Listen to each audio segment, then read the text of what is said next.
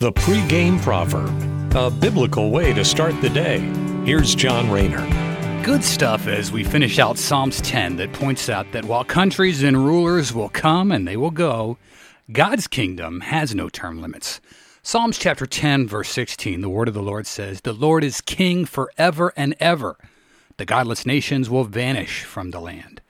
Now, dynasties that once seemed to rule the earth, well, they're no more. The Romanovs, the Kennedys, who seemed insurmountable and ran things from beginning to end, today are simply an afterthought. But God reigns forever.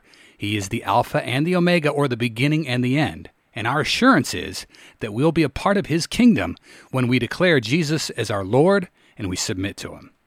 Thanks for listening and have a great day. Take care and God bless. The pregame proverb with John Rayner. Look for it on all podcast platforms and have it delivered to your smartphone. The pregame proverb, proud partners of The Bar, the Biblical and Reformed Podcast Network.